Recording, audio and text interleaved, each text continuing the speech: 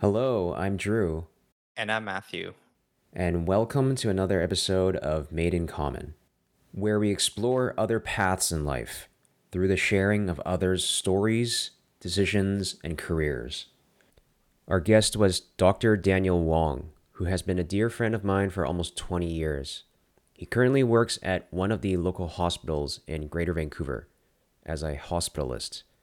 Before that, he worked as a family physician, or more commonly known as a general practitioner, a GP.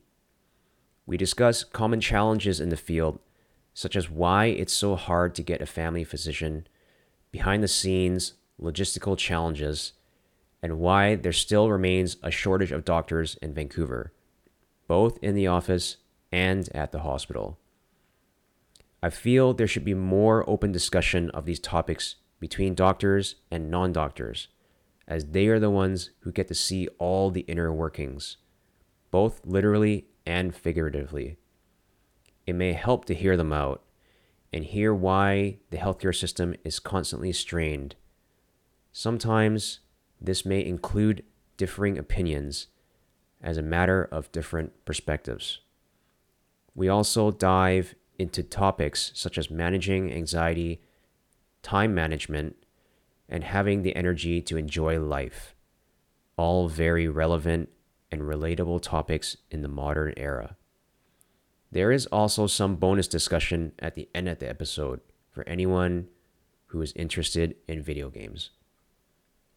Lastly, we failed as hosts to include one of Dan's most interesting stories of being a city boy, finding himself stranded in the Arctic, and coming close to freezing to death. This will come shortly in a future episode, and thus we'll name this part one of the interview. A friendly reminder that we don't always align in our views, but we are all made in common. So please respect our guests and respect each other. If you'd like to support us, for now you can subscribe and leave a rating on whichever platform you're listening to. For written feedback to us or questions for our guests, the best bet is to leave a comment on our YouTube channel. And now, let's enjoy the episode. Check done. Anything else, Dan? You guys do shout outs? You want me to shout out? No, can I do a shout out? Of course. Shout out to Gim. Let me just do a shout out to Gim here. He's really looking forward to this episode. If he hears this, a shout out to you, Gim. As if you haven't heard anything I haven't said already. Here goes. Welcome to the pod. I'm looking forward to Gim hearing this too. I'll try to be less monotone and more emotive. How about, because I know you personally, I know you always loved your sleep. Yeah. But like, when did you start noticing the punishment? Would you say was that recent? Yeah, I would say probably in the last 5 or so years. I'm a big proponent of having good sleep hygiene. I think we'll get a little bit into the whole productivity Yeah, we realm, can go but there. I don't know about you guys, but you feel like I feel the most productive in the mornings. Like if I wake up before everyone else, I feel like I have an upper edge, if that makes sense. I have more time to do stuff. And I just noticed that I'm sharper in the mornings too.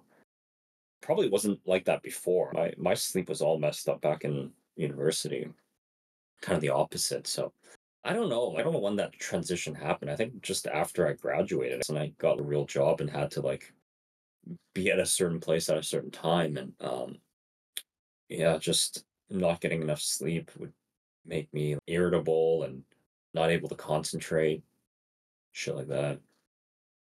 That's interesting because I was definitely not a morning person, but now I call it like the creative energy. I can only be creative in the morning. Before, the sensation you described for being able to get ahead, it was always late at night. So I was night owl, right? And I think you were too, Yeah. and everyone here might have been. But now I cannot work like past one, even maybe even midnight. Like it's hard for me to work. But It's I think just it's like at least for me, I could stay up and pull an all nighter, but like the quality of what I'm doing, it deeply drops. It depends on what you're doing. I remember I used yeah. to stay up and cram for exams and stuff. I'm just wondering, was that even the right strategy? What if I just had done it the other way and was more productive during the mornings? Like, I don't know what the results would have been, but when you're studying, you feel like you gotta do your time, right? You gotta put in, Yeah. study X number of hours, make yourself feel better, right?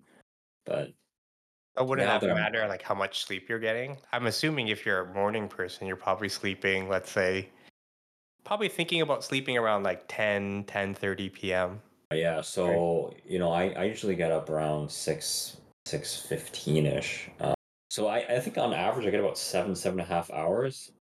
I feel like I can function on that many hours, but I always wonder if I gave myself an extra hour, I think I can feel it the next day. But then it's you come home and it's a long drive for me to from work too, right? Like I come home at 6, make dinner, whatever, walk the dog, and you basically only get a couple hours of free time. I always feel like it's not enough time. And you feel like you've given away your whole day to work or whatever, and then you want to do something for yourself, and that makes you stay up later.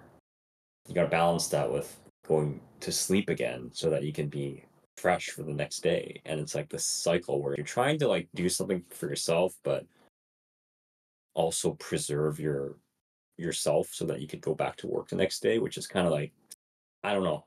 It's kind of tricky. That's something that I struggle with. Let's talk about anxiety a little bit and productivity because you were mentioning about like, all the times you need to worry about sleeping, when to wake up, Hmm. when you're best at X time, when you're best at doing X duty or Y duty. Yeah. How do you play into that? How do you make sure that doesn't become the all consuming thought where I'm already planning about 2 days from now when I'm on today? Yeah. That's a big problem. I think over the years, I've realized the root of my anxiety, a part of it is just the nature of my job. You don't really know what you're walking into. Yeah. And it's that element of unpredictability is what causes my anxiety. Well, I And guess I don't, for context for everybody, do yeah, you mind, like, disclosing what you do in your yes. profession? I'm referring to my job as a hospitalist. Which no one knows what that is, but it's basically doctor who works in a hospital, like doing acute medicine. If you came into the hospital, you're seen by the emergency room doctor and you're deemed too sick to go home. You need to be in the hospital for monitoring, for more tests, for treatment that you can only get at a hospital. Then you become admitted as an inpatient and you get moved to a ward. And I am one of those ward doctors. So, Thanks for that. compared to outpatient like clinic medicine, the patients are often more unstable and more sick, and you have to make decisions faster and under pressure a lot more. Are you able to So, give like a quick example, maybe, of just to paint a picture of what you're walking into maybe one day? Because it's sure, almost like a surprise attack, right? That you're it's a describing. surprise attack. Yeah. So, if you think of your internal organs, like your heart, your lungs, your kidneys, your liver, any one of these can fail. Congestive heart failure, for example, your heart stops circulating blood properly. You get a buildup in your lungs and you get swollen, so you have to treat that. That's a bad example. I think so. A big part of the job is to diagnose things that are not diagnosed. So someone could come in with shortness of breath, Mm. and you got to figure out why they're short of breath. Is it a lung problem? Is it a heart problem? Is it any other problem? You have all these machines. You have imaging. You have blood work. You have consultants. So basically, what order are you doing what things in to come up with a reasonable plan to for this patient? Um, A little bit like an optimization game almost that you're already playing yeah, on the spot, right? You got to build it on the spot almost.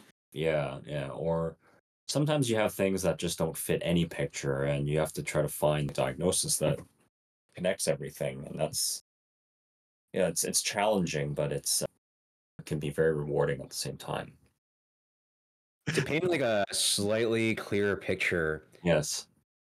let's say I want to understand where I would see you. So let's say I'm coming in Yeah. and I don't know, what's the normal portal? Emerge? I'm coming through Okay, you're Emerge. gonna go through Emerge and you're going to talk to the triage nurse, explain Yep. what's going on. They're gonna type into a computer and then they are going to triage you. There's like a triage system.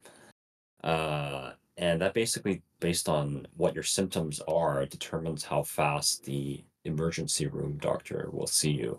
Hmm. Okay. So I don't really want to go there, but we can talk about how. Well, just do high level, Yeah, yeah. high level. Okay. Okay. So to answer your questions. Okay, so you're seen by the emergency room doctor. They'll do the initial sort of the broad kind of test to see approximately what is wrong with you. Can we fix you and send you home? Or are you obviously too sick to go home? Then we get consulted. And depending on the hospital, I work at a community hospital. So hospitalists do most of the admissions as opposed to a tertiary center where they have like specialty wards, like they have respirology ward or cardiology ward, neurology. But in most smaller hospitals, it's a general kind of hospitalist that does the intake and the management with help from consultants. Okay. So once you're admitted, or once the emergency room doctor feels that you're too sick to go home, then the hospitalist comes and sees you and does the admission. So from that point onwards, you are under the hospitalist's care until discharge. Has the Emerge doc already given a diagnosis, or are they just basically, I don't know what's going on, you figure it out, and then they just give you all the notes, and you got these scrambled eggs that you need to batter into No, well, something? sometimes you can get both. Sometimes the diagnosis is very obvious, but sometimes, for example, you could come in with a fever, low blood pressure. The flavor is that you've got an infection somewhere, right? Most of the time. So at that time when they're consulting you, they don't know where the infection's from. So you often get put on a broad antibiotic. The initial workup is started, and it's up to the hospitalist team to figure out the rest of what's going on. There's so many different questions we can go into here. Do you have anything first, Matthew, or? Healthcare is your specialty, Drew. No, just playing the part of the viewer. Even for me, a lot of this stuff, I don't like. It's a black box for me. Oh, at this moment now, you're admitted, right? It's Hmm. almost you would be considered an acute patient, right? At this point, Yeah, yeah. Acute, undifferentiated. To be fair, there are a lot of patients who come in for frailty, like someone like very commonly you'll see an older patient, 80s, 90s, or 70s. They'll have a fall at home and they're basically too weak to walk. So those ones are less medical, right? There's a bit of a workup you could do, but most of the time these patients are just old and they need supports. They'll fall, they'll work with physiotherapy for a few days, get better, go home and then have another fall and they come back to your hospital. We get these patients as well. It's a fairly common thing that we see there with an aging population. what is the moment for complex cases where you can't even figure it out? And you need to call in the cavalry, the high-end specialist somewhere that really only knows these specific diseases, and you need to consult them. Yeah, When does that happen, and how often does that happen? it happens not infrequently. At our hospital, we do have a few internal medicine doctors we sometimes will contact first, and they can sometimes give some suggestions about what tests to order and stuff. But our hospital is partnered with a bigger hospital nearby, and a lot of their specialists are available by phone. I remember when I was going through med school, it was still like mostly a pager system. You'd page them and you'd wait and wait, nothing would happen. And they page back and it's okay, why did I page you again? And that's the whole thing. But now with the younger sort of generation, we're all like texting now, which I think has helped a lot.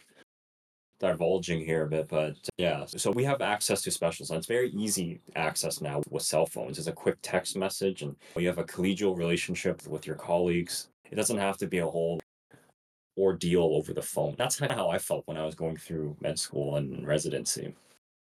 Communication's always been one of my pet peeves in Yeah, healthcare, so I'm glad you guys have a system that is low friction and yet reliable, right?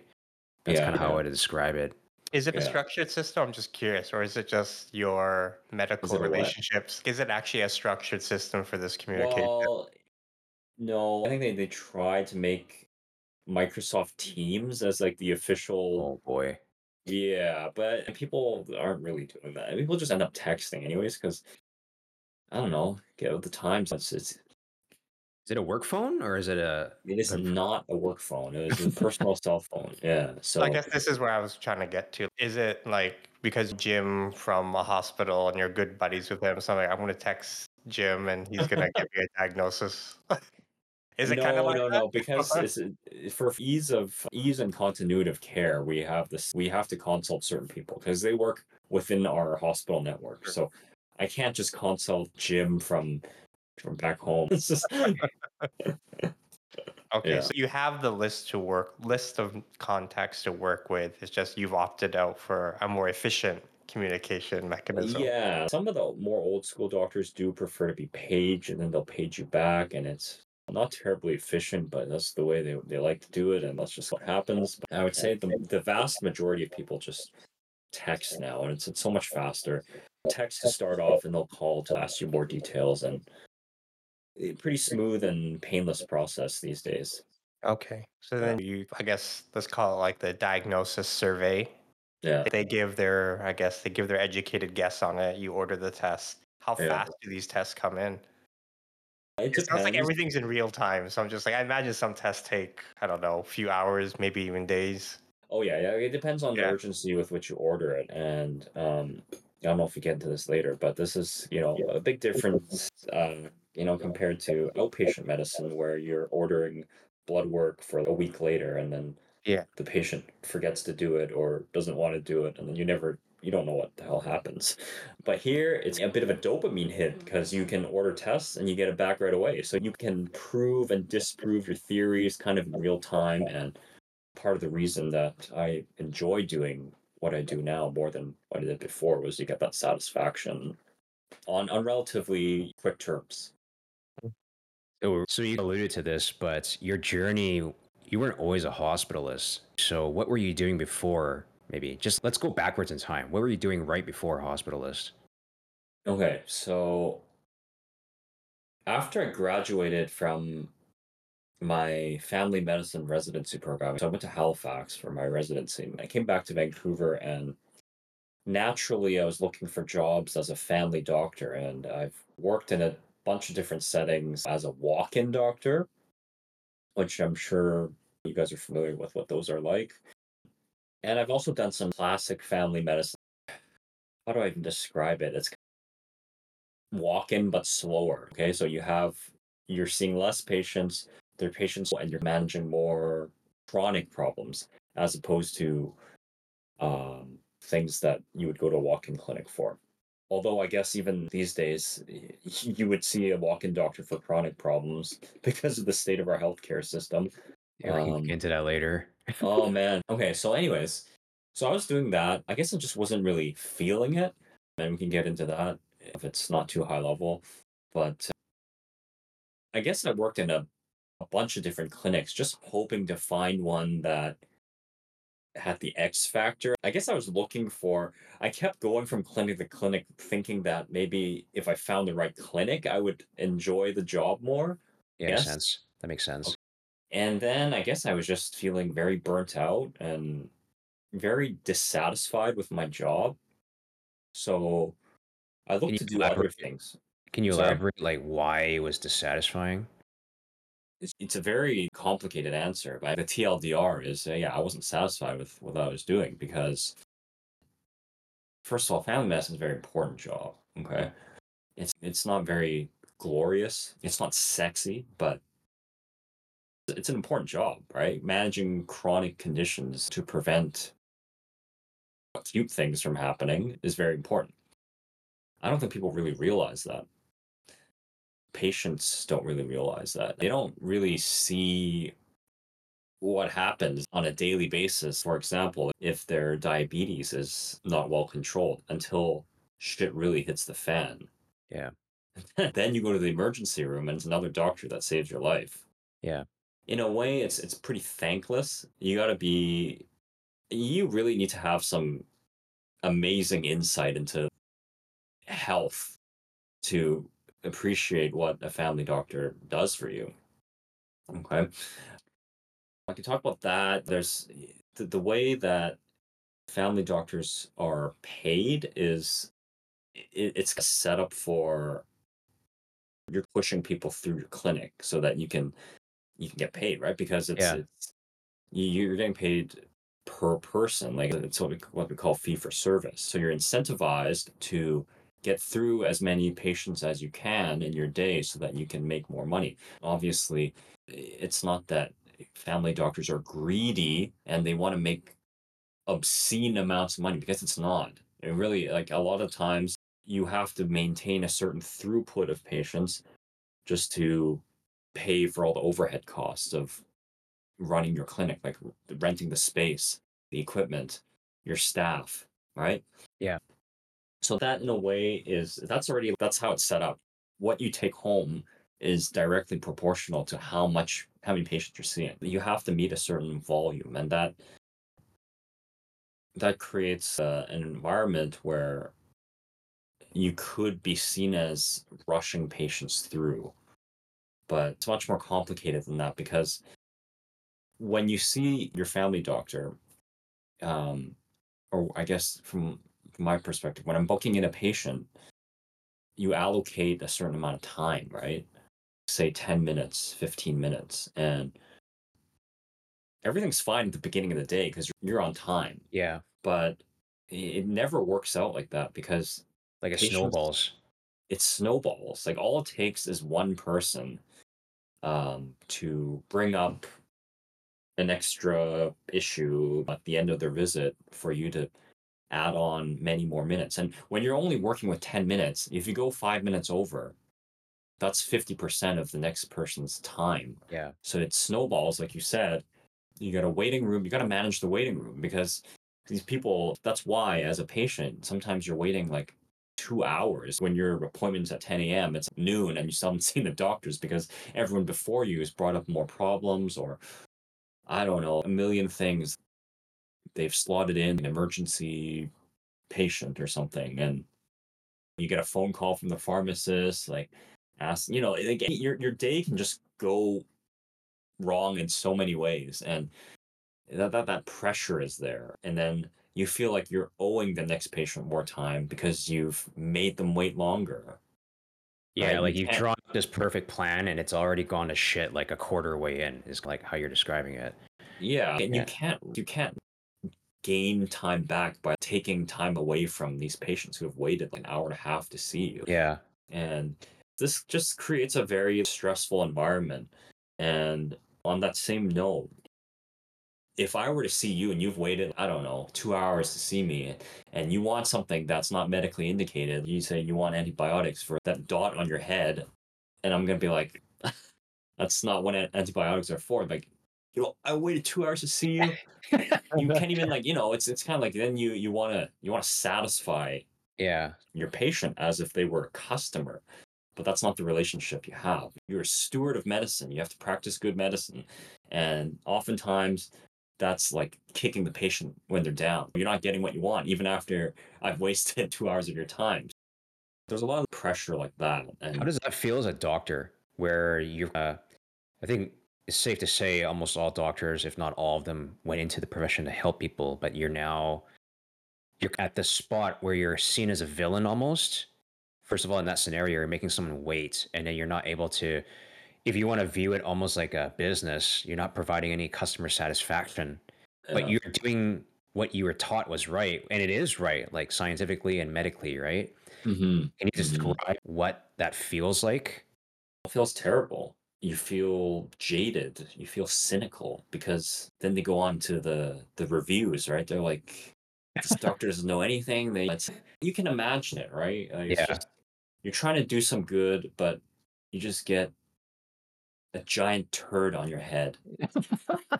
Yeah, it's very demotivating, and I don't know what the solution is, but Maybe we yeah, can just return to, because I want to look at it from two perspectives in the scenario you described, where mm, you described how a clinic is run, what the overhead costs are, and some of the doctor's motivations and how they plan their day. So, my mm, first question, I have a couple. One perspective is from the perspective of the patient. the patients, oh, why don't you just schedule less then? Why do I need to wait 2 hours? That means you're 5 or 10 minutes over everyone.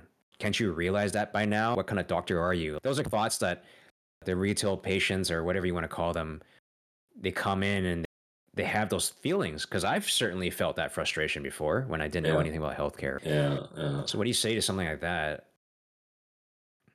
Obviously, you got to be empathetic to the patients because I obviously, like in the beginning, I was just like, why is everyone shitting on me? But then I think with time and with experience, you start to see more from a little bit more like empathy. Yeah. So you explain to them, but it's a mixed bag. Some people are very understanding, like the angel patients, but then you get like the really grumpy people, and you can only do Yeah. so much, man. Unsatisfied.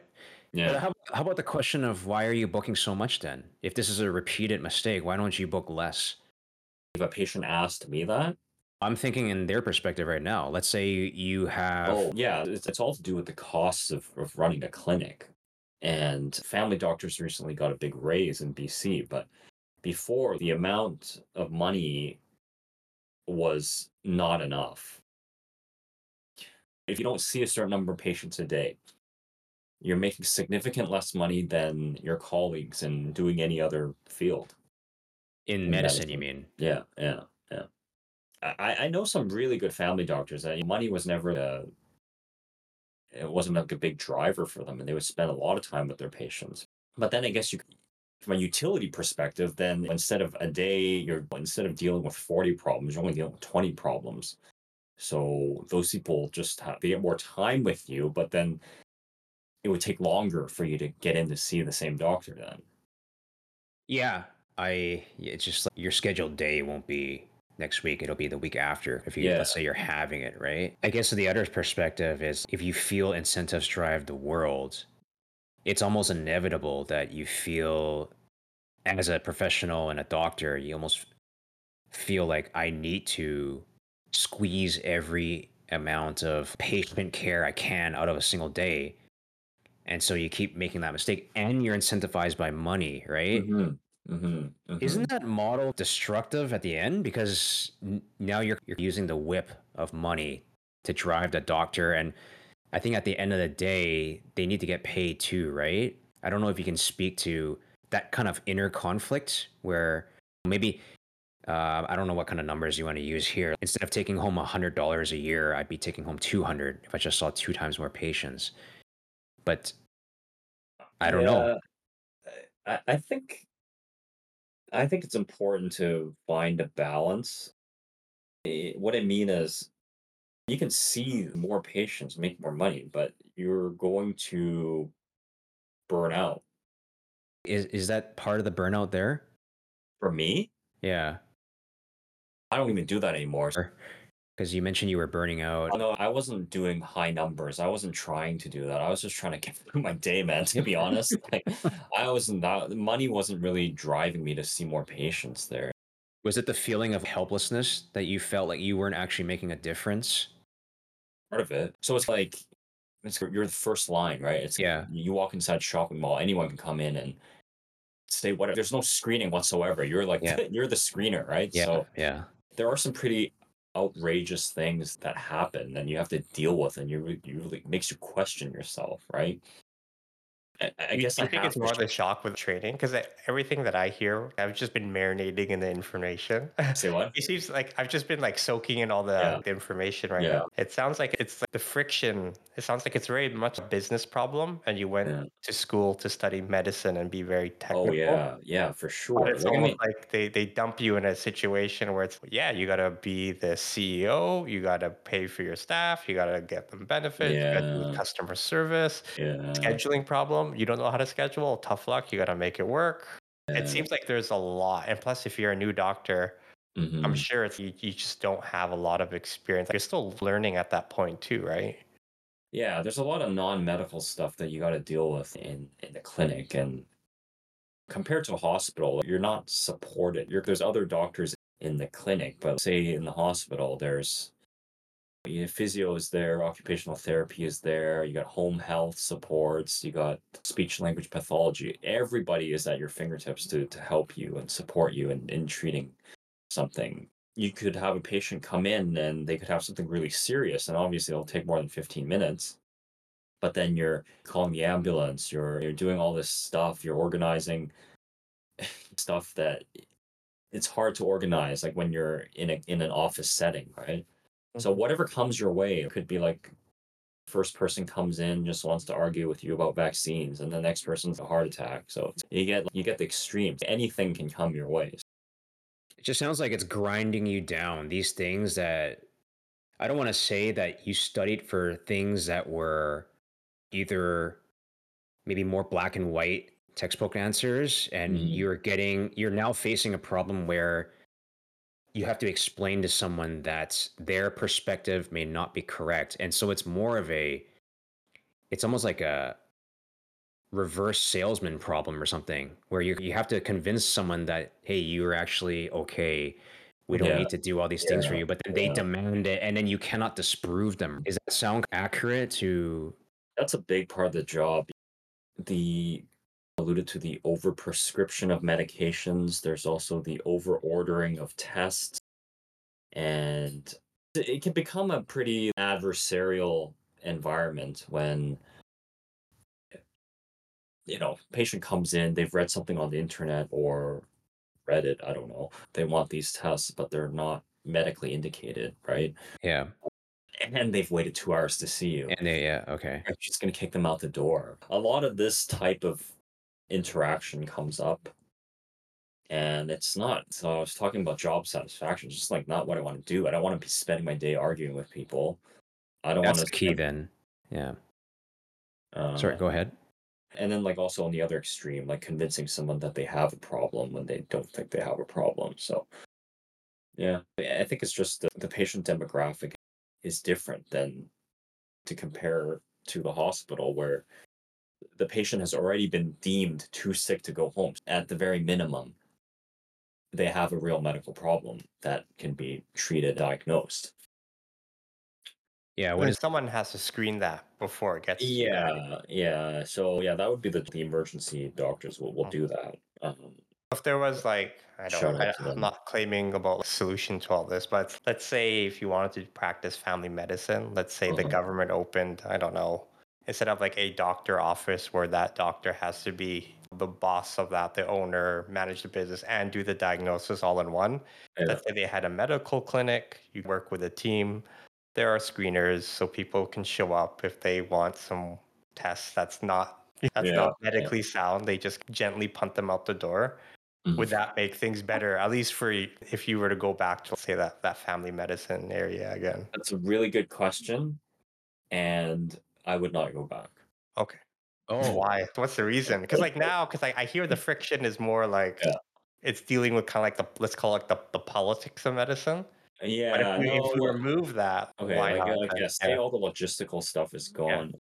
I think there is like a thrill or the dopamine, whatever you want to call it, of that I enjoy, like managing unstable patients. There's a lot of satisfaction in diagnosing that no one else could diagnose, or coming up with a plan and seeing your plan through. Because the way that our work is structured in the hospital is that you basically follow the patient from start to finish. At least you get the whole week, 7 days with them, and that's often enough time to fix a problem. So you get that job satisfaction, right? You get the satisfaction of knowing you fixed someone, whether it's a simple problem or not. So that's a big thing for me. it's just more And of a challenge. It's like a challenging environment, right? Where Mhm. the odds are that it's going to be a challenge. Whereas even if you stripped away all the logistical and political or whatever you want to call it problems of family med, the solution is still quite scripted. Is that Yeah. correct? You still, here's your metformin, go home kind of thing? Yeah, I think there's a lot of you don't really get the pleasure of diagnosing an acute problem. Either they'll get sick enough and they'll go to the hospital, or you tell them to do blood work and nothing really happens. Okay. Yeah, it's a lot of patients, they don't follow through with tests and treatment plans. Shout out to the patients that do, but Patient adherence. Patient adherence, exactly. Patient non-compliance. Yeah. So in the hospital, you got nurses feeding the patients their pills. Everything that what you've ordered, they're getting. So it's like an experiment. There's like a direct result of what you're doing, and you can see it. Um, It's a real-time strategy versus turn-based strategy. exactly. The turns are like That's often a good. weeks to months. Yeah, This is a good analogy, actually. it Yeah. is. It is. It's a good one. But also one thing I like about working in hospital is it's very there's a lot more learning to be done as well. You get access to specialists and subspecialists, and you can run very specific scenarios by them, and you'll get an answer. So I think that's really important too in the longevity of your career. Is you gotta like it can't be you don't want to get burnt out by doing the same thing over and over again. You want to it has to be challenging, always stimulating, and I think that's helped me a lot. But So yes, uh I just want to touch up a little bit on family medicine here. I think in the interest of time, I want to ask more about your feelings with this transition. I want to ask when you made that decision to go from family med to hospitalist, how difficult was that for you? And what kind of thoughts did you have in your head? And maybe describe some of the feelings you had as well. leap of faith, man. No, I'm just kidding. No, Oh, it worked out for me like pretty like luckily, I guess. I became a hospitalist when I moved to Toronto because my wife was there for she moved we moved together there for her career. And I guess at that point I just had nothing to lose. I was unhappy with my job that yeah. The biggest thing about going from clinic-based medicine to hospital-based medicine is there's a lot of intimidation. There's a lot of acuity, right? That you can patients that are sick, and if you do the wrong thing, they could have really bad outcomes. So I think personally, that was a really big, it's like intimidating to get into that. And um, but I was willing to put in the time to learn, to be mentored and I was very lucky to find a hospital and some mentors there that kind of just took me in, and I worked hard. I worked a lot of hours and made a lot of mistakes. Didn't kill anybody. You're gonna make mistakes. You gotta look like a fool sometimes, ask questions, and kind of just be open to that. And did it remind you a lot about being a student again? oh Did you yeah, summon a lot of those feelings? I was totally a student. Yeah, I was. It was hard. It was really hard, and it took me almost the full 2 years I was there to become comfortable at the end to be independent in working as a hospitalist. But yeah, there were a lot of times I had to ask questions and just admit that I don't know the answer, and it's kind of like being a student. So is it a lot easier than I am thinking right now for someone like, let's say there is a family doctor listening to this right now and they're inspired by your story and they want to move into the hospital setting? Is it pretty seamless? Is it pretty accepting? Or is there a lot more friction than being able to Hmm. move to Toronto from Vancouver and pretend you're starting anew again? It's a good question. I mean, now it's a tricky time now that you're asking the question when there is a province-wide shortage of hospitalists, which was certainly not the case when I moved back here and applied. Like Interesting. There's a shortage of family doctors too, so there's just a shortage of everything. so it's complicated, but because of this big pay raise to family doctors, a lot of the hospitalists have taken on more work back in the clinic because there's a financial sort of component to it. Ah, Mm. okay. The same pool of doctors, but some have flocked back to that because now there's a more of an incentive to do family medicine. And the good thing about family medicine is you don't do weekends, you don't do nights. So that explains part of the shortage. But to answer your sorry, Sorry, just to really interrupt. There's one thing with the raise in the family medicine billing structure you mentioned, and I heard someone told me that now there is an incentive and you are paid to spend more time with patients. Is that true, or is that sort of like only partially true? no, I think that's only partially true. I don't know all the details, but you're basically getting a base hourly rate plus um more money. Like there's still a fee for service component. Yeah. Okay. Is it a Just smaller component than before? Is that what it is then? Or how does that work? I'm not sure, but it Okay. basically you can also I think you can also bill for non-clinical work, like say you're doing paperwork or charting. I think you can also bill like the hourly rate or something. So why is it still so hard for Vancouver Right to find a family doctor? This is quite recent, so I think there should be more. I think it should be easier, but it's still too early to tell. Interesting. So the same pool has made it the hospitalists are short now. Kind of, yeah. I mean, that's probably oversimplifying the problem, but like I don't know what the new grads are doing, these days. But the idea for this new payment plan is to attract more new grads to do traditional clinic-based family medicine. Okay, so just moving on from medicine in the interest of time, I wanted to talk a little bit. We spoke earlier about productivity and time management and stuff. I wanted to drill a little bit deeper into that because I know you and you've made a lot of progress with that. Starting with anxiety, let's say, what can you give a little bit of an overview of the types of struggles you face with anxiety for, I guess, from early adulthood all the way to now, maybe, or earlier if you want? I don't think I've really. Okay, I think the anxiety really came on in the last 5 to 10 years. How I know I have it, it's weird because I only get it when I wake up. And that's probably common for a lot of people, but Oh, interesting. it's my heart's racing and I wake up before my alarm. And I guess it's in anticipation of work. So I think I talked about that earlier, but just the unpredictable nature of work and not really knowing what you're walking into is how I've best. You uh feel like a lack of control? Is that part of yes. it? Yes. Okay. And then I read this book, okay? So I don't know if you guys are familiar with Buddhism, Okay, yeah, let's go into it. but it was something like the Four Noble Truths of Life. I only Solid. remember the first two because the second two they're not really applicable. But basically, it's saying that life is suffering, and the suffering. So that's first point. Second point is suffering comes from trying to control the uncontrollable and Oh, predict the unpredictable.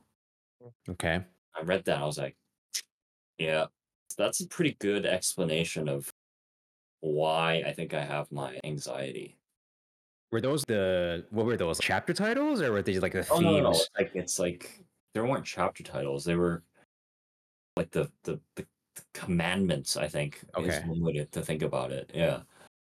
Before you get into the tactics, can you describe a little bit more about, you mentioned you knew you had it when, but Yeah. also how does it affect you in your day-to-day? What happens if you don't control it?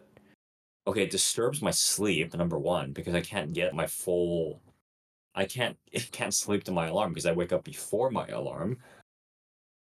And I'm sure it disrupts my sleep architecture. The quality of my sleep, I think it probably affects that too. Do you notice you feel significantly more tired when that happens throughout the day than usual? Yeah, it's more like I notice. Let's just put it this way: I notice when I have a good night's sleep more than because I think I'm just used to not having super high quality sleep. So when I like on the weekends, for example, when I'm not going to work, I'll still wake up around the same time, but I'm not woken up by like, a racing heart. Boy. Yeah, yeah. It doesn't happen every day, but like on weeks where I know I have sick patients, I have no idea what I'm doing for. I'm back. It's like this problem that you're gonna have for the entire week. Does it Until bleed into your does it bleed into your day-to-day as well, other than no, work? it actually doesn't. I feel like after I wake up, the second I get up, I'm like I'm going, you know, Okay. and I don't really feel the anxiety as much. Oh, Uh, wow. yeah, it's weird. I explain it. It's just No, it's very personal because for me, just describing my anxiety before, it was always night. It was never morning. I Oh always yeah. felt good in the morning. So it's interesting. You think that that's commonly felt, but I was the same way. I'm always anxious before I sleep in Oh yeah, really? addition to the next day. Yeah. Like I before, when I think was really sucked into work, my anxiety would just kick in the weekend. And I just, yeah, interesting. you just work really hard during weekdays. And then it felt like I never had a weekend anymore because I was so anxious. Mm. And then by the time I'm like, okay, I'm feeling a little bit better, it's, oh shit, it's Monday again. And then it's like a full cycle again. Oh man, that sounds bad. or like the Sunday night dread, right? I'm sure you can relate to that, Dan, Oh even a little man, bit. the dread, yes, for sure. Like you only got one day of a weekend left, like, kind of It's thing. interesting, yeah. So a couple points is I think the reason I can actually fall asleep is because I'm so exhausted. Okay, So that is probably what helps me go to sleep. Yeah, seriously, I get knocked out in less than a minute. It's crazy. I I believe it. never have problems falling asleep. Never. Well, even when Um, I knew you and we were students, you never really did either. yeah, That's another thing. instant, man. Yeah. I don't even know if that's good. That's good for me because that just means I'm fighting off sleep until the very last second, and I just go lights out. So sometimes I've mentioned this to Alyssa before, but on the topic of Sunday dread, sometimes I feel it's not really the dread of Monday as much as it is the ending of a really awesome weekend where Yeah. you get, it's free time for you, right? You get to do whatever you want, non work related stuff. And that's like a realization that I've been making slowly. Is actually, no, it's not even like that I don't want to go to work as much as I'm mourning the loss of my awesome weekend where I had like time to do whatever the hell I wanted to do. What do you think what do you think is the rationale for that? Did you always have that sort of morning Okay, the at the rationale is I think we're so all in when we're at work, we neglect our own personal needs. Okay. Okay. And that can be anything. For example, I mean, everyone has hobbies, right? You want to do stuff that you enjoy. And I enjoy my work, but it's not my passion. I don't Yeah. wake up hungry to get in and see patients, right?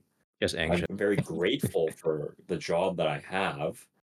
But at the end of the day, I'm looking forward to the end of the day so that I can come home and hang out with the dog and pursue my own interests.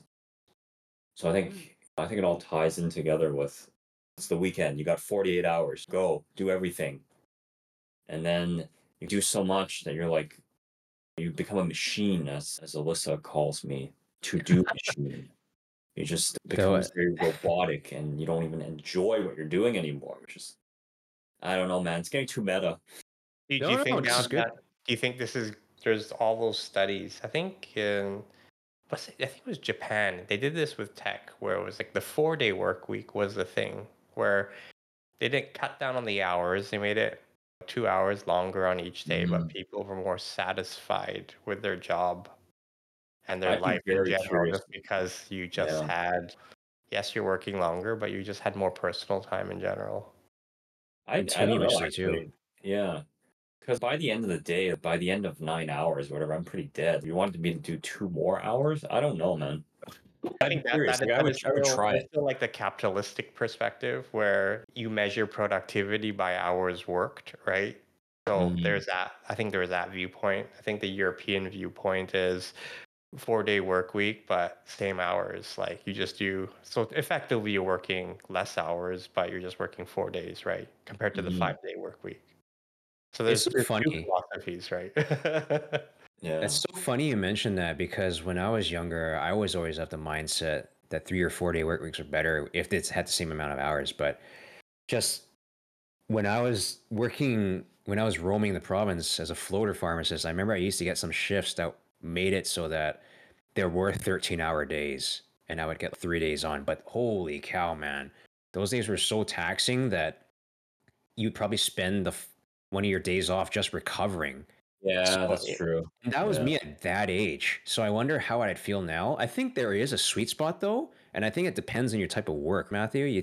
Like if you think about tech, a couple hours a day actually might be beneficial because if you're in the middle of a problem, you're going to want to finish thinking about it. But if you're like Dan right here and, Yeah. and you're just like, you've seen, I don't know, how many do you see each day? Let's say 20 people or something. Yeah. And then you need to see 5 more. It's holy cow. Do I have enough gas in the tank to critically think? I don't know. It's Yeah. hard to Yeah. say.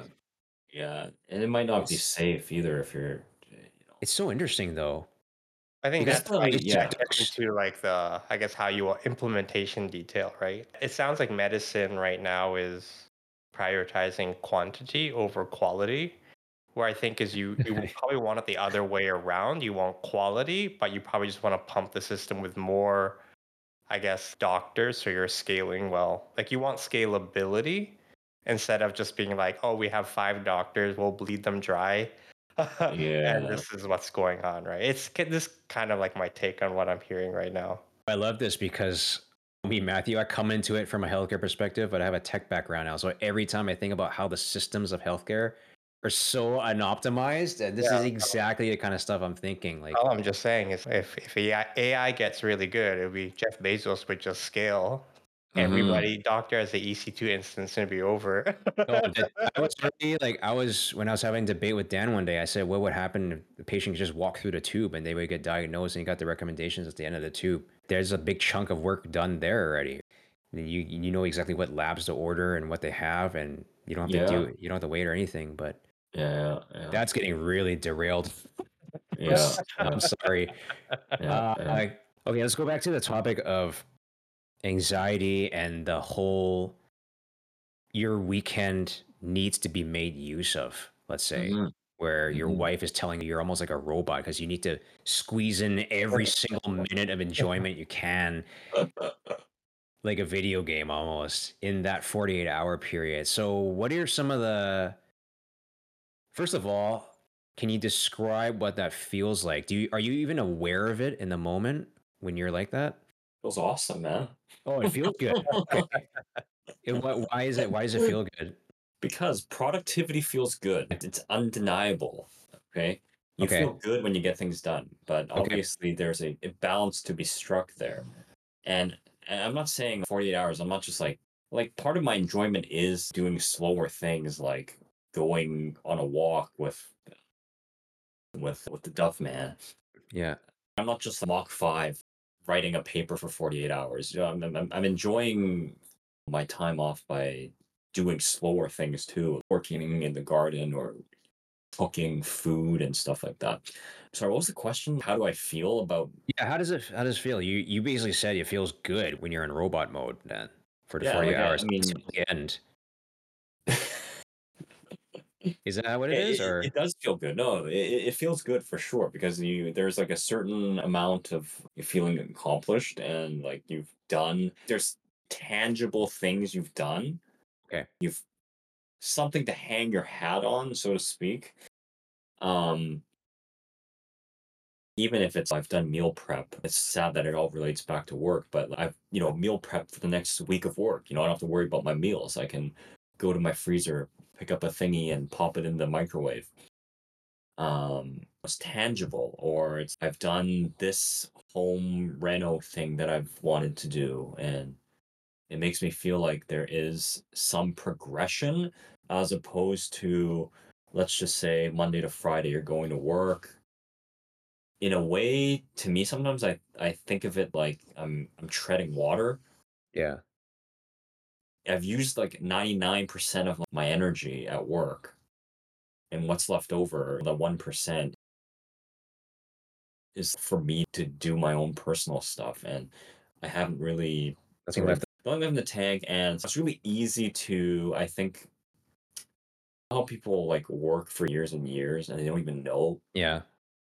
they don't realize it because your routine is that you're committing all your time and energy to work, and it's easy to lose sight of your own sort of goals and your own individuality, like your hobbies and stuff like that. I think you're appealing to a very like the way that you describe your satisfaction on these 48-hour weekend periods, let's say, Yeah. it appeals to a type of person that loves and embraces doing stuff all the time. Yeah. So my question to you is, what if you, for the 48 hours, you're just on the beach reading a book? Does that sound like a waste of time to you? In theory, okay, so to answer your question, like at face value, I hate the beach. I don't hate Okay. the beach, but Come on, say that's the park. last place I would go if I Okay. had free time. Okay. Okay. I don't do well in the heat. I get sunburned and I can't read anything on the beach because it's too bright. Okay. Let's say a park or something then. A nice walnut oak desk. Yeah. All the nice home goods. You got your Yeah. Aesop soap on the side. No, okay, so to use an example, I think there is a lot of enjoyment in the slower things as well. So it's not always I was talking about things that you can measure and stuff like that, but it is a little bit harder for me to assign value to things that are intangible. But for example, I was just with my parents and my wife and her mom in Tofino, and that was like a very slow pace. There was actually a beach. Didn't do any reading on it, but that was a very slow pace, a getaway, and I really enjoyed that. But And there not your was nothing, preference in huh? terms of, but not your preference in terms of if you had an ideal. No, I think no. Despite everything that I've said, I think stuff like that is really important. You got to slow down too. Okay, you're just answering what I want to hear though. But Oh no no no what do you no. feel though? Yeah. I like from the bottom of my heart. I think it's important. I'll admit that I have to convince myself internally, but in my heart of hearts, I know that you need that kind of stuff. We live in a very fast paced world, as I'm sure. You, you got to slow down. Like it's just it sounds like I'm backtracking, but no, you do. It's important. It's a balance. Um, Interesting. yeah, It sounds like work week, you just do work things, but your personal life, you have your hit list, right? So a fulfilling weekend for you is being productive that moves the needle for your personal life while yes, you got to minimizing move the your, needle. That's exactly. right? I guess what's the difference is like watering your plants or doing gardening versus watching TV all day. And, yeah, I don't know. I have a story on how I'm really big into plants. Like my room, you can't see it all, but I have, I don't know, what is this, like 9 plants in my room. Yeah, yeah, And yeah, that's just my room. yeah, But I enjoy my week. That's like personal work. I'd water it. I take care of it. That moves yes, the needle. But at the end of the day, for me, is it more worthwhile time than watching TV? Maybe, but that's because I've deemed that, hey, if I want to continue my place to look good, I gotta keep the plants alive. If I didn't have yeah, the plants, I would say watching TV for 8 hours a day is perfectly fine because I just get to unwind. So I don't know if you think the yeah. same way or you have some ranking system. I, I I don't know. I guess everyone has the things that they've been putting off, and I think that kind of stuff really puts a lot of like guilt on myself, and I think getting stuff done makes me feel good. I don't know, it's hard to explain.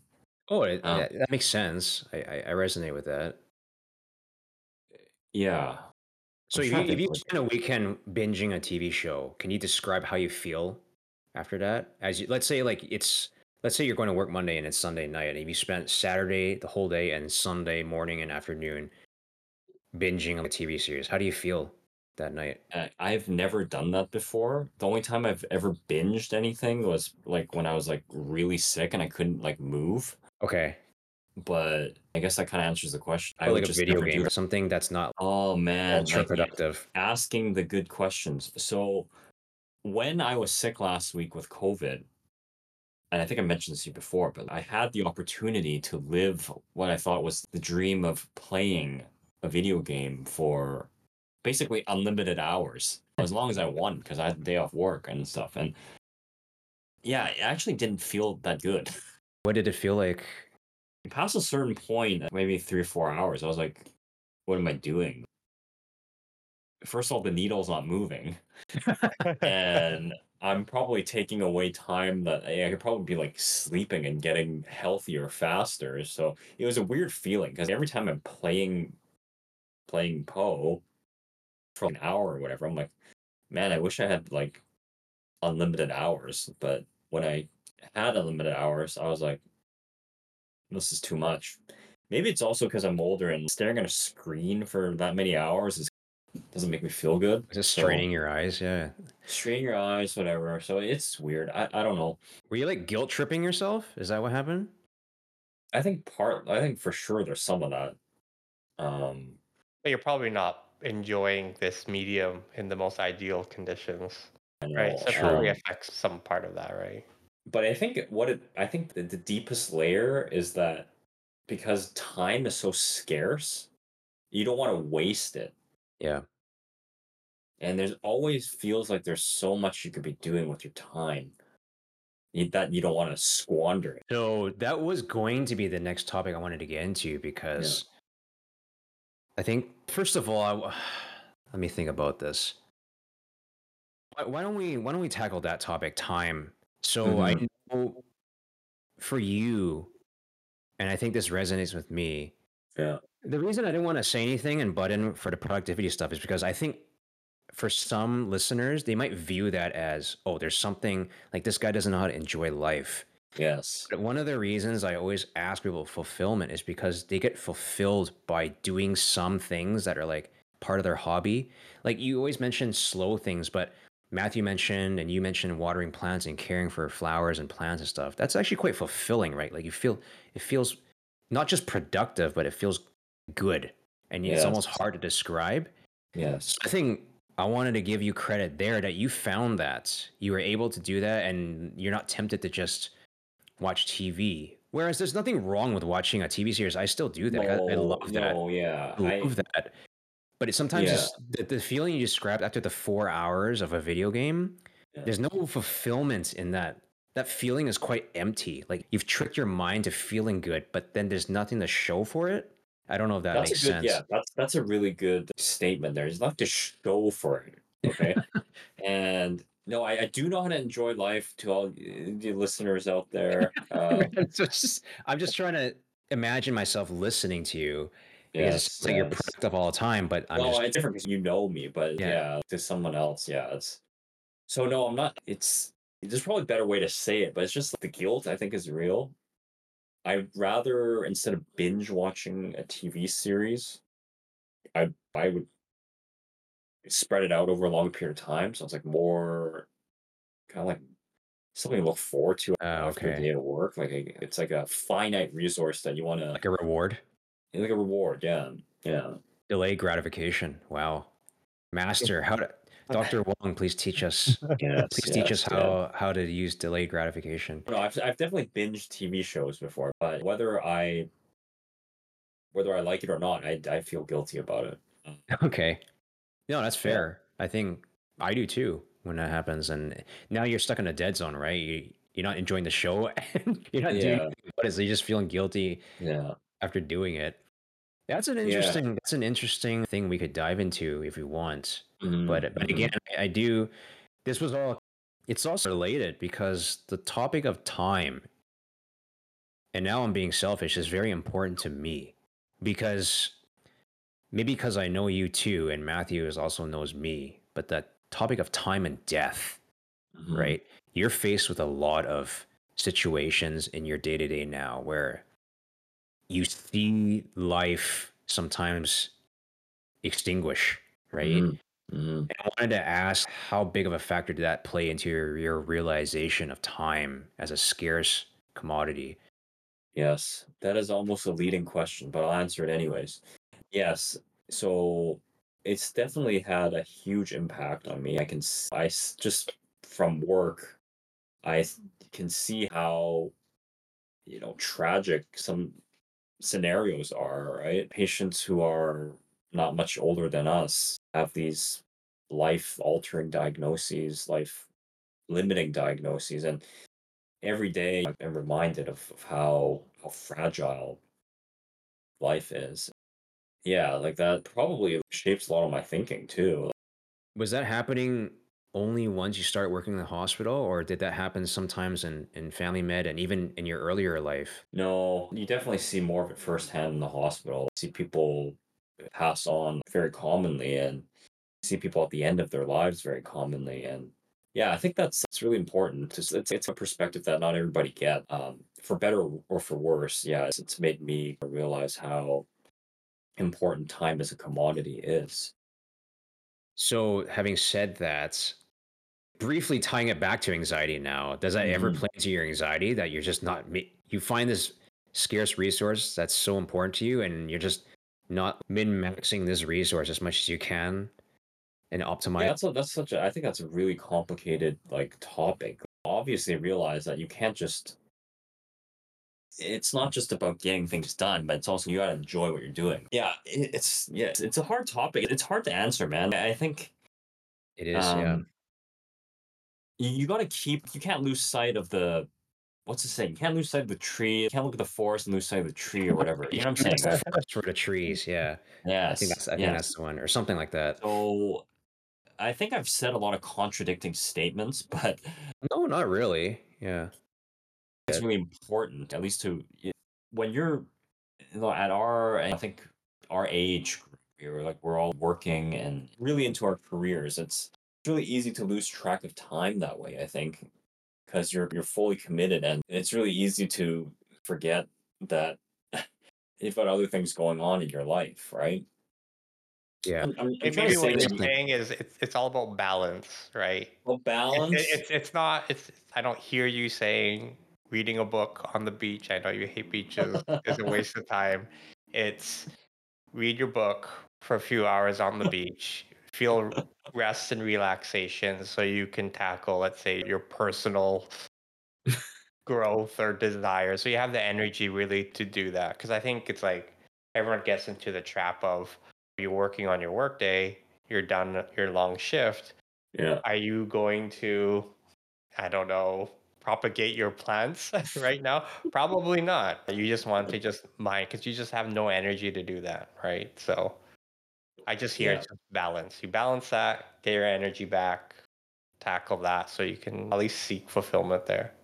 Yeah, like what I hate about work and not my job specifically, but like, if you go all in your workday, you come home and you're completely exhausted, And you then know, then you're basically just trying to recover so that you go back to that same thing the next day. yeah. That's how I feel sometimes at least. I think you're speaking on behalf of the majority of the workforce when you're working that salaried job and you've realized that this is what your life has become, right? You don't Yes. have energy to, let's say you had kids, like you don't even have energy to play with your kids. And then you start Yeah. realizing how detrimental that is to miss out on that time. And then that cascades. And then you start questioning, why am I doing this? Right. And then you start Exactly. seeing patients dying left and right at work. And you're like, oh my God, I might be there soon. And then all of a sudden you're extrapolating yourself to your 40s and 50s and 60s. And you're like, oh my God, I don't want to die like that. So I think Yeah. it's a common problem, actually, that you've just said out loud and That's a articulated. good TLDR. Yes, for sure. So I talk about moving the needle a lot, but you know what you're saying is actually more applicable. I think for a majority of the listeners, I think who have kids.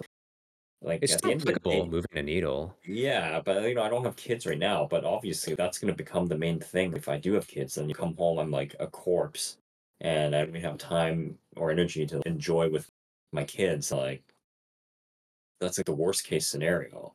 You can I do a don't know how. fish flopping game where you pretend you're a fish on the floor and you don't have Oh yeah, energy. You're just like, yeah, Oh yeah, man, yeah. I remember there's this one it's good for I don't have kids as well, but it was just like if I do, it's just hey, your job's not gonna remember that day that you did a long overtime, but your kids will.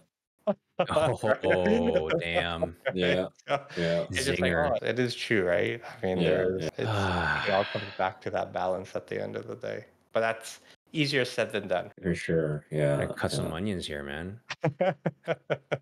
We'll go with the classical closing question here. And Oh shit, there's more. Okay, we yeah. always ask every guest. Would you rather? Would you rather? Yes, exactly. It's the definition of fulfillment. What is your personal definition of fulfillment? And maybe even since we talked about it a bit, like how do you find it? Damn, that's a hard one.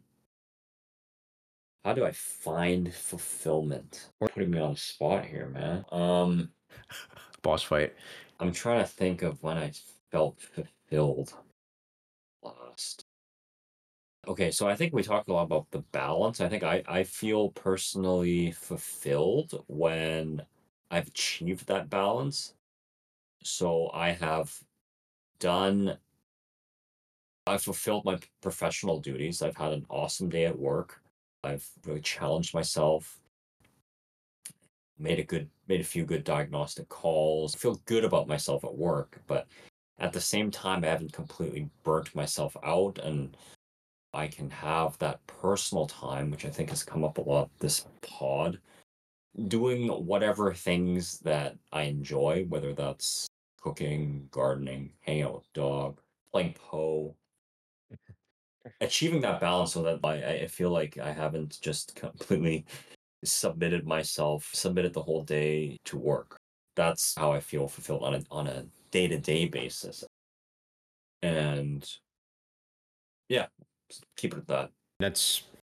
It's a nice, unique answer again. I'm actually amazed. Every guest has managed to come up with very profound, different answers. So Yeah, thanks so yeah, much yeah. for that, Dan.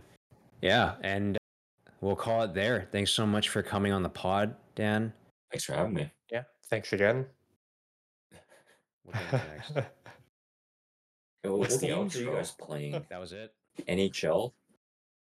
Oh, I'm still in the NHL train. Yeah, it's Like only this is like like the EA NHL we're talking about, right? Yeah. Oh, yeah. okay. I keep on hearing what is it? Little scuff NHL or something. Stuffed NHL. Yeah, Dude, what Scott is NHL is so fun. Holy cow! That's a shout out to GB right there. That game is amazing. It's so fun. You guys should try it. It's easy to get into too. So it's actually called scuff NHL. It's called Tape to Tape. Okay. I think I think it's a couple devs from Quebec. Okay. Okay, so it's legit what's Canadian. good about it? Is it like QWOP but like hockey? No, it's not. The physics is not like cube. It's like a legit. It's got legit like hockey physics, and it's just like Yeah. arcade style. So you only need to know a few buttons, and you just get into it. And And you what? just It's 2-on-2? no man, it's full blown 5 on 5. There's like power ups and moves and shit. Like it's fun. PvP? We play on the same team. That's what makes it fun. And we do. It's a roguelite. It's classified as a roguelite game. How is that a roguelite? So you start every run. You have one hero that you can buff after every run, and you can choose a sidekick, and it randomizes which sidekick you can pick out. You pick one of three, and then you pick a skill every time you finish a level, and then it loads the map, and you choose your path to the boss. And there's 3 acts, so 3 bosses. That's pretty cool. So it's like PvE then? You can be PvP or PvE. Yeah, as a group, we usually do PvE. It's more fun. Do you remember this really old school game, Mutant League, and it's like hockey, Mutant League football? It was No. basically NHL, but they just made it like you could fight the environment Oh my So and god. you get power ups. It kind of reminds me of this. there's 2 funny stories of this. One, we actually played Mutant League Football demo on Steam. It's free. And it was fun when like we did 1-on-1, but when you did 4, it was not that fun for some reason. I think you had to buy the full game. And then we did, I think it was something, yeah, it might have been like Mutant Hockey or something, but I think that's the one you're referring to. Or maybe it's a remake of that. But I remember the old hockey games. We're Yeah, talking NES, Mutant League. This must have been SNES actually. Like this is really old SNES. school. Yeah, Mm. Yeah, I think okay. it sounds like they revived it somehow. Might have revived that or try to copy it. And then there was one on NES that was really fun. And every time like you score, you'd hear the same boo sound, like Oh, ooh. Blades of Steel, I think, Blades right? of Steel, Blades of Steel. Holy shit. That game was so good. That game was amazing. It's over. So we're too old now. I only know this 'cause my brother was a big hockey. Like I hate hockey. I'm Yeah. sorry. Yeah, you're not a sport guy. My brother was so big into hockey games, so he would just play me and just destroy me in all these games. So it's just ingrained in my memory Oh. right now. Maybe you hate hockey because of that. I think I do actually. That's why you hate hockey. Because like every time he needed something, he's oh, I'll get you this thing if you beat me in NHL like '93 or something like that. That's not even fair. He's so much older than you too. It's like Because he knew like I didn't know anything about like, the one timers and all that stuff. okay. And those games are janky. You just do one Yeah. timer, it automatically goes in, right? Nothing has changed on that part. Yeah. New game for you is Dan or PoE Dan. Funny you bring up Path of Exile because the only reason I have Discord is because of Path of Exile. What makes you such a Path of Exile loyalist? Give us the elevator pitch. Oh man. So okay, so Drew's played Path of Exile, but Matthew, do you know what Path of Exile is? I've heard of it. Is it like some type of RPG game? That's my extent. I would have to guess about it. I've never played it. Oh Yeah, wow! Yeah. it's an RPG, but I guess it's classified as an ARPG. What does the It's A stand for? Action. action. It's a Oh, Diablo game. It's oh, like okay. Diablo, yeah. I think Path of Exile, it just fills a niche like it has a role in my life, and I think I've explained to Drew before that it's a game that you can pick up and put down pretty easily. Like there's very little commitment to it compared to games where you have to like be part of a team, or if you play CS or whatever, you have to play like a certain number of rounds or whatever. But Path of Exile really is a game where you can do whatever you want for however long you want to do it for. And I guess it works with my schedule, number one, and it's just a really well designed game. And they have a league system, so the game is refreshed with new mechanics every 4 months now. It's a nice looking game. It's beautifully designed, and It's you once explained to me that you really enjoyed the progression of it too, right? Of yeah, that I sort of think game. that's yeah. I think it definitely attracts a type of person. Like um, the game is there's a lot of checkpoints in the game, so you can play and you can get to the next level, or you can unlock this or unlock that. Completely free to play, by the way. um, yeah, if you have like, an addictive personality, I guess you can fall into a trap where you can play this game. People play this game for 10, 15 hours a day, and there's still more to play. So I guess you have to watch yourself a little bit there if you're like you're an addictive type of person. But yeah, the game is designed to keep you hooked. Okay. Um, I haven't given it too much thought, but luckily I can take myself away from the game and kind of just play it when I have time. Yeah, I have to give props to you on that because when I joined that one season just to try it out, I definitely found myself going back to old habits. I definitely fall for that carrot. It's like an endless carrot Yeah, on the yeah, stick, and there's so many checkpoints like you described, that dopamine hit over and over again.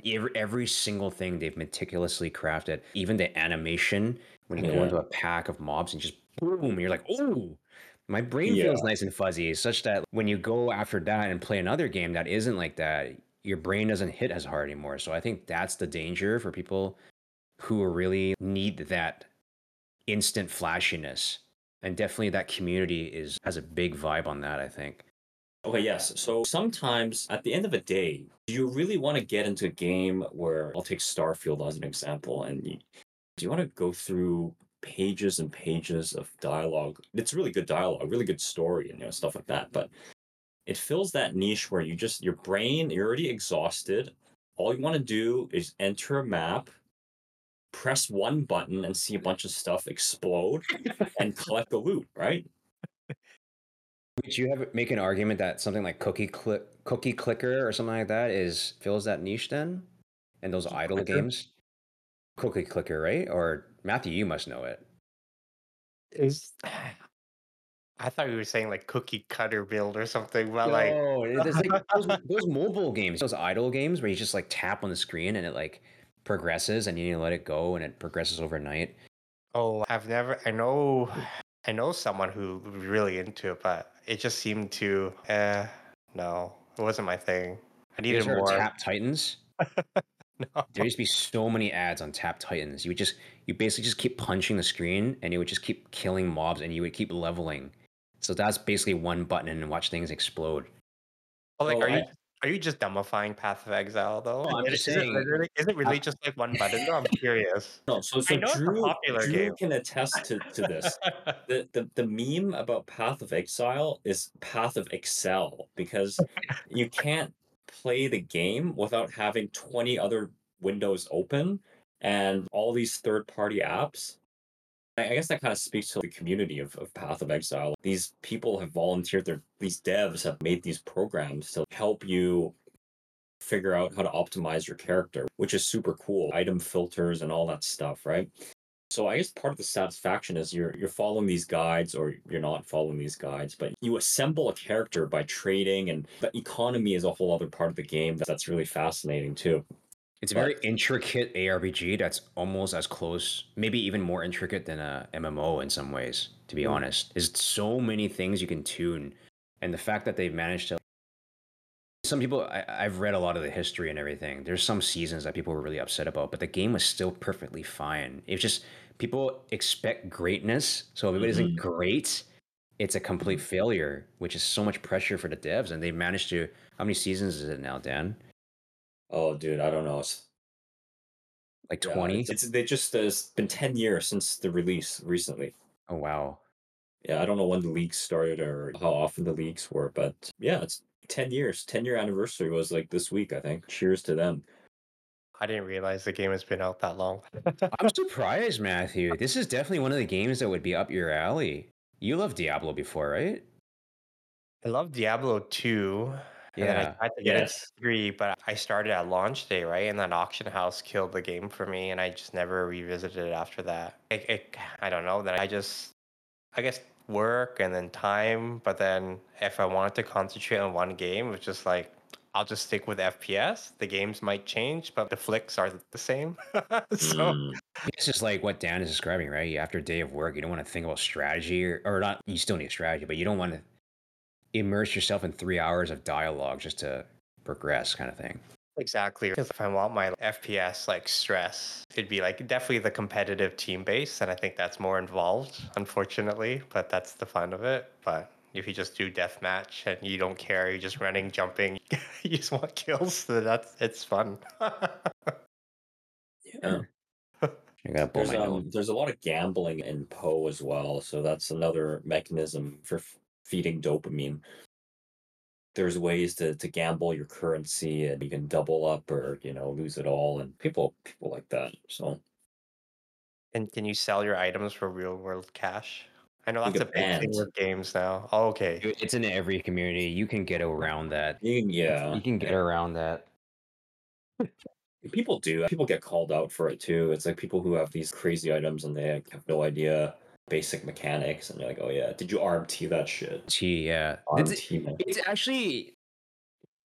actually amazing. That PoE community is top notch. Everyone is trying to make it a great season too. You can definitely feel everyone wants greatness to happen.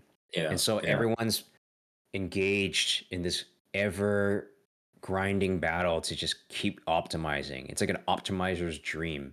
yes, exactly. That's But exactly. that's the exact trap that I fall for. So I had to cut myself after 2 weeks of playing because I was just so deep in there. Dan was teasing me I was doing Path of Exile at the university or something. Like I was getting a degree in it. There's so much involved. I had to stop myself. I was like, I'm gonna lose myself if I keep Oh, going. how do they rank the leaderboards then? Is it like PV, like player versus environment, that whoever has the most points wins, or is it do you just as many Yeah, people as you there's can? not a lot of leaderboards. There's this website that will rank your guy by like DPS, Yeah, but no one really cares about that. Like, the Path of Exile will host like race events. yeah. Racing's a big thing in Oh, okay. PoE. Try to get through one acts 1 to 5 as fast as you can, and there's a whole racing meta. It's crazy. People just they're all streamers, of course, right? So it's their full-time job, but there's so many interactions and combinations. The way Path of Exile works, like the skills, is you have these gems that do a skill, but you can link the gems up to 6 times. So you can, with all these different support gems, so you have thousands, if not tens of thousands of skills that you can homebrew if you wanted to. So it's a wet dream of a lot of gaming nerds. I just follow a guide and I still have lots of fun. But the guide is still it's still complex enough that it's almost like you need a guide to play PoE. It's almost impossible not Yeah. to. Yeah. If you want to experience the content, you have to have a guide. Okay.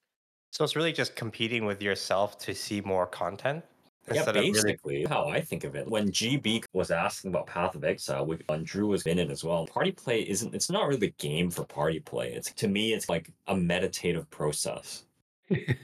Yeah. I don't have to talk to anyone. I just go on, click a few buttons, get some of that sweet dopamine, and then I log off and I go to bed. Blow Get off that some steam. drop. Yeah.